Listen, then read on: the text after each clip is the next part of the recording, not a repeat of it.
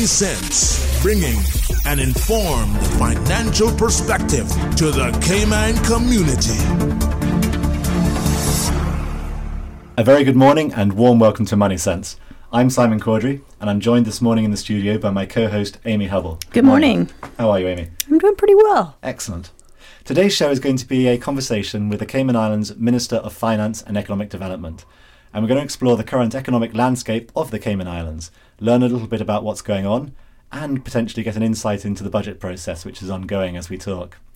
Therefore, without further ado, it's my distinct pleasure to welcome the Honourable Minister McTaggart. Thank you very much to both of you. Pleasure once again to be here with you and to share with you whatever information I can. Well, as you say, you have been on our show once before, so we obviously didn't ask tough enough questions. We'll make up for it this time. We'll give you the Paxman grilling. Yeah, the fact that you agreed to come back again tells us that we weren't hard enough on you. I actually enjoy this stuff. Right, well, that's a temptation. You enjoy talking about economics. This is great news. Let's start off then with the state of Cayman's economy, where we are. I mean, a lot of listeners, obviously, everyone lives here in Cayman, or we do have some international listeners, but everyone wants to know what's going on in the Cayman economy. The statistics are dry, and it's difficult to interpret those, they're numbers, but what's your sense as to where we are as an economy then? Well, my sense is that the economic expansion and growth just continues to roll along. And you look everywhere around you, you see, development taking place. You see and you hear of all the increased numbers in tourism, financial services, the numbers continue to be good. 2018, Simon, was an extraordinary year for the country and for government's finances. We saw revenue growth of somewhere in the region of 15%. For 2019, we're seeing that moderate a bit because I knew that we couldn't repeat that kind of a number, that kind of a growth.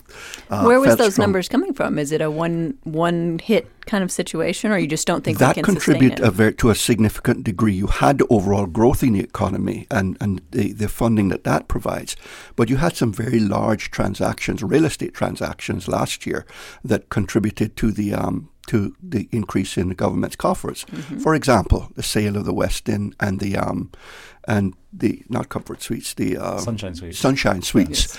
Yes. That was the single largest real estate transaction in the country's history at over 300 million. Wow! So there were some very large real estate transactions that served to swell the government coffers. The other thing we have is that. We every year, we are able to recognize certain revenue from assets that government is able to claim from companies that have gone out of business and left, funds behind. Yeah, those dormant companies. Yes, dormant companies, and from there. So every year we get a bit of a boost in those revenues from these sources. Well, that's a good public service announcement coming up here. If you do have a company and you don't want the government to get its hands on it, then make sure you pay your fees to the government. Absolutely. Last year we benefited to the tune of somewhat more than $30 million. $30 million? Yeah. This year the number drops right down to like 3 or 4 million.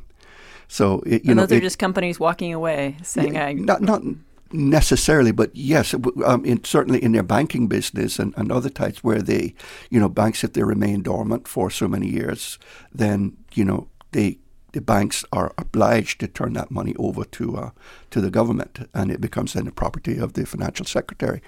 And the other thing, we benefited too from some residual funds from the BCCI liquidation which completed many years ago. Back in the 80s, wasn't it? Well, that's when it started, but the liquidation wasn't completed until about 6 or 7 years ago. Yeah. And so there were some residual assets there that were paid into there. So last year, we were able to take that into government revenues. And if we look at government revenues, then the key ones, I suppose, come from the financial services, tourism, healthcare now increasingly, perhaps? You're starting to see that contribute, to creep up there, but it's still a very minor segment of government revenues.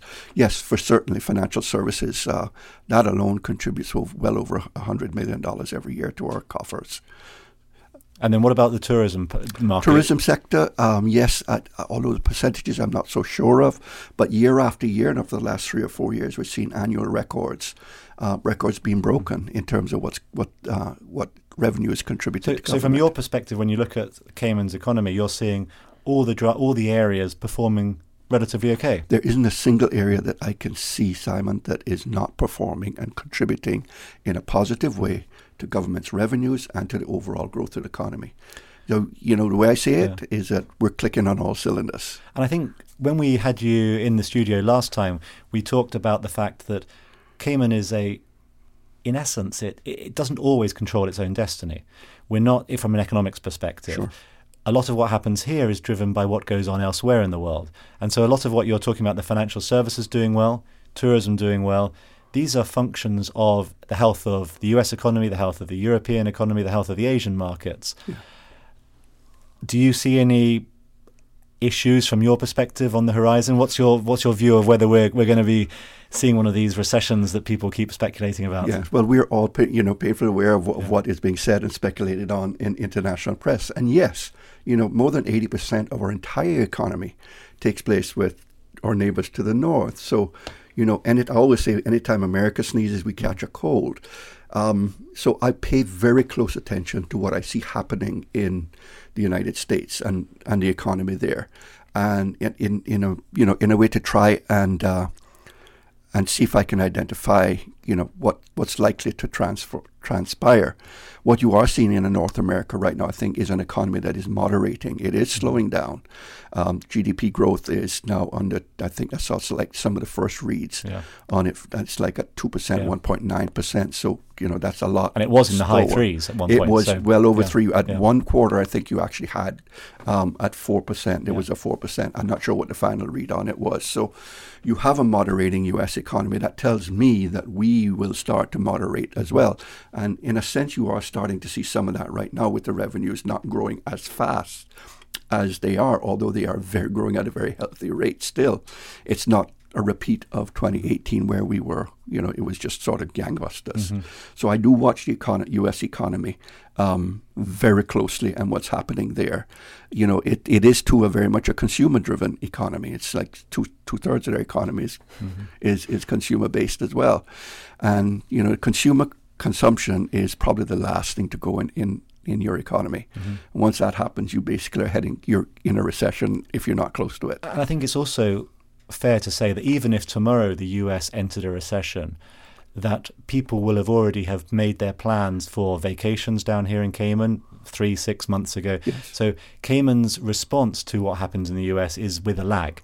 So even if we see on the news the US is entering a recession or it's all going terribly wrong, we should be worried, rightly so, but we will have a little bit of time to begin preparation versus what they would see if you're living in the States, because you've got that lag of people visiting here, already running companies. So we've got a little bit of time to prepare should the worst happen, I suppose. Yeah, and that is correct. We normally focus on somewhere between 6 and 12 months, with 9 months being the average, as to when we would expect to see any moderation or any contraction in the U.S.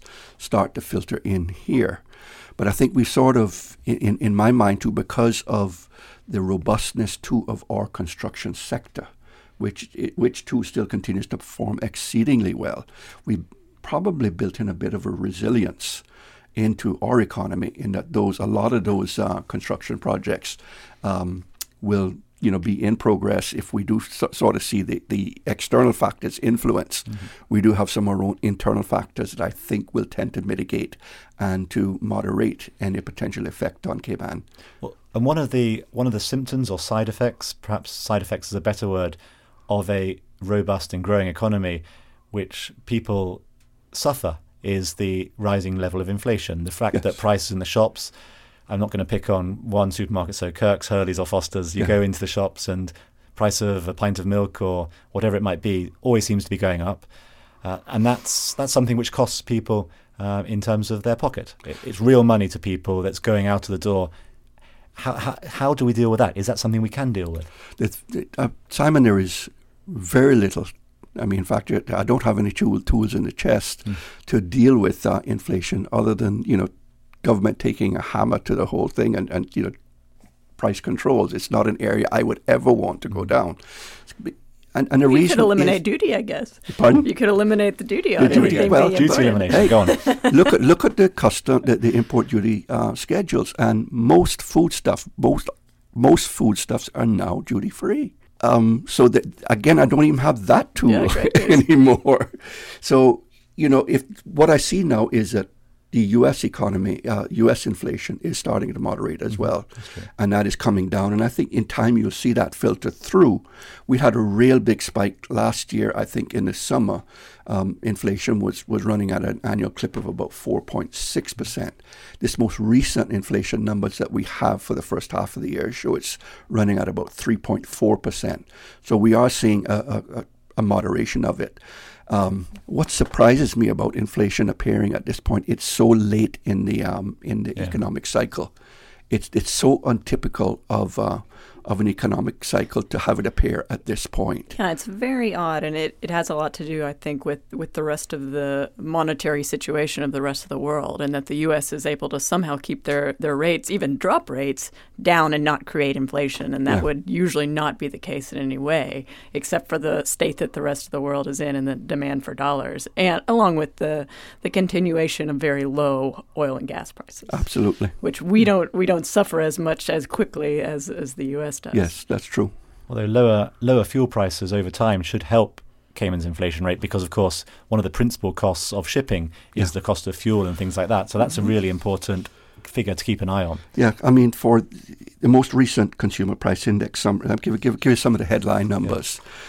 Should come as no surprise to you.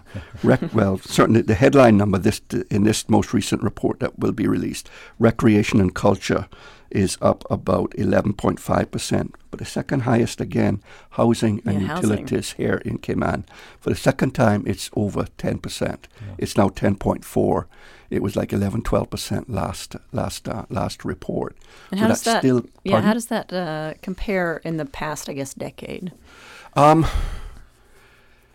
It's always been an issue when you have a strong economic expansion. Yeah, absolutely. And the reason is too for us right now is, we're a bit behind the curve in terms of where the demand is and where the supply is.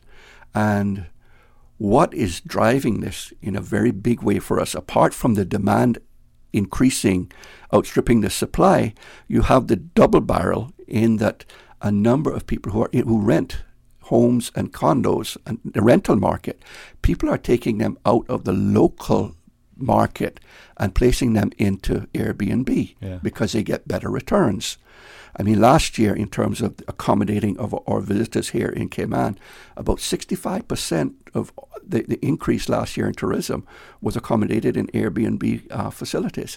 So that whole area has just exploded for us here in Cayman. Which is great for those who own the property, absolutely, but not for those who are renters, and that's always and they are coming in now, and you hear some of the unheard of rentals that are being demanded, and people are having to pay. And we shouldn't forget, one of the things that I think a lot of people do struggle with is how expensive rent is. And one of the factors associated with that is the population here in Cayman has expanded dramatically.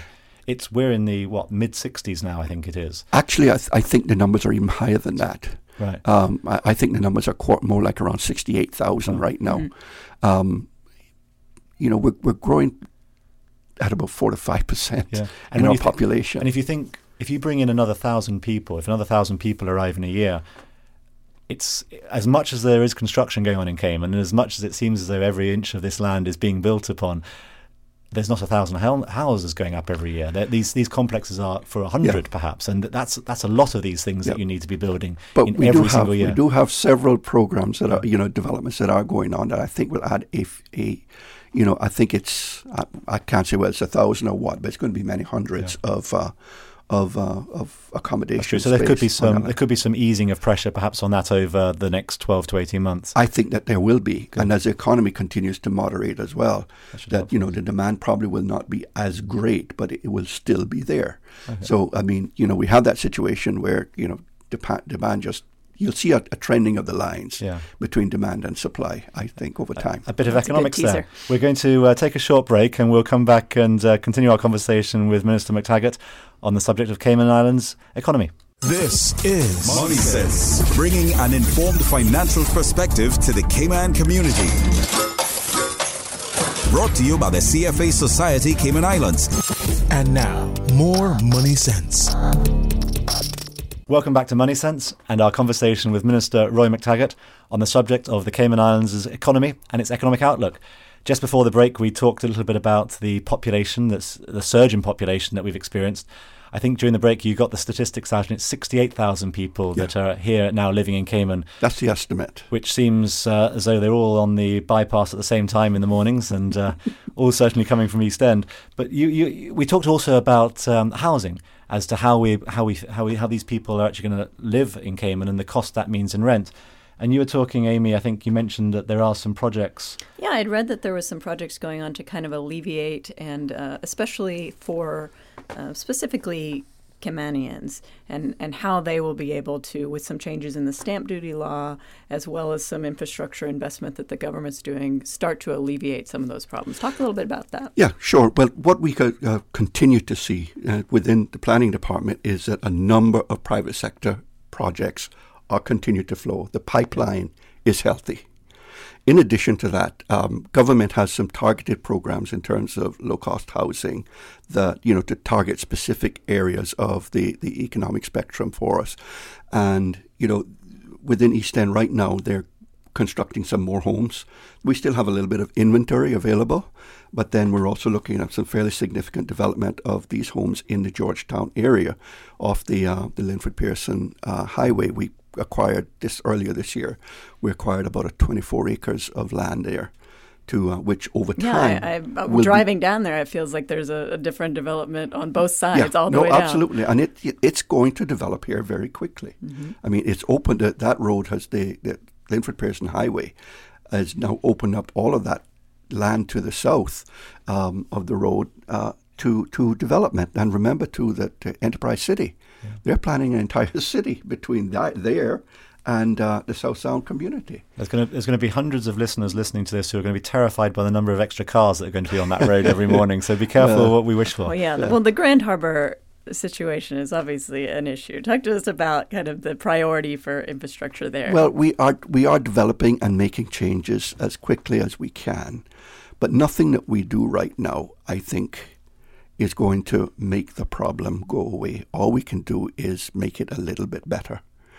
There is no question that is the choke point for traffic coming from the east and getting it to town. Well, there's no way to go around it. It's the only door to the east. Yeah, absolutely. The definition of a roundabout is you do go around it. But you have to go around it. Yeah, it's your only option. Whether we go over it, around it, right, or what. Walk through it. It's amazing some of the things that the ideas that are coming forward for consideration, and every one of them, I think, has merit. But I think, as part of the long-term solution is we have to find a way to limit the number of cars coming into the country. Mm-hmm. We can't. You look at coming into work and going out every day. All the cars, and probably 95% of those things have one person in them. Mm-hmm. Do you think import duty on cars is too low? You look at Singapore, Hong Kong. It's not too low. I tried to bring my car and I forget about it. You hear both sides of the argument. I mean, import duties just haven't been touched for probably the better part of 20, 30 years. Yeah. They've been in place like that. But I think what we need to have is a more structured and a better public transport system before you can actually look at doing any of these things to limit the numbers of cars that do come into the island. But to me, it's a very multifaceted, and because we just simply cannot continue to build more and more roads. We've got to find other ways and means of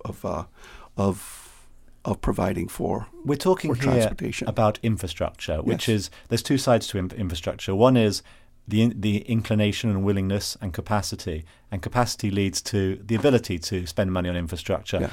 And with the economy, you talked about how government revenues have been growing substantially. That, in a lot of people's minds, leads them to think, well, if revenue's going so well, why can't you spend the money? So talk us a little bit about the balance sheet of the government and where things stand, and to what extent that is a hindrance or not. I don't see it. To me, it's not a hindrance at all, Simon.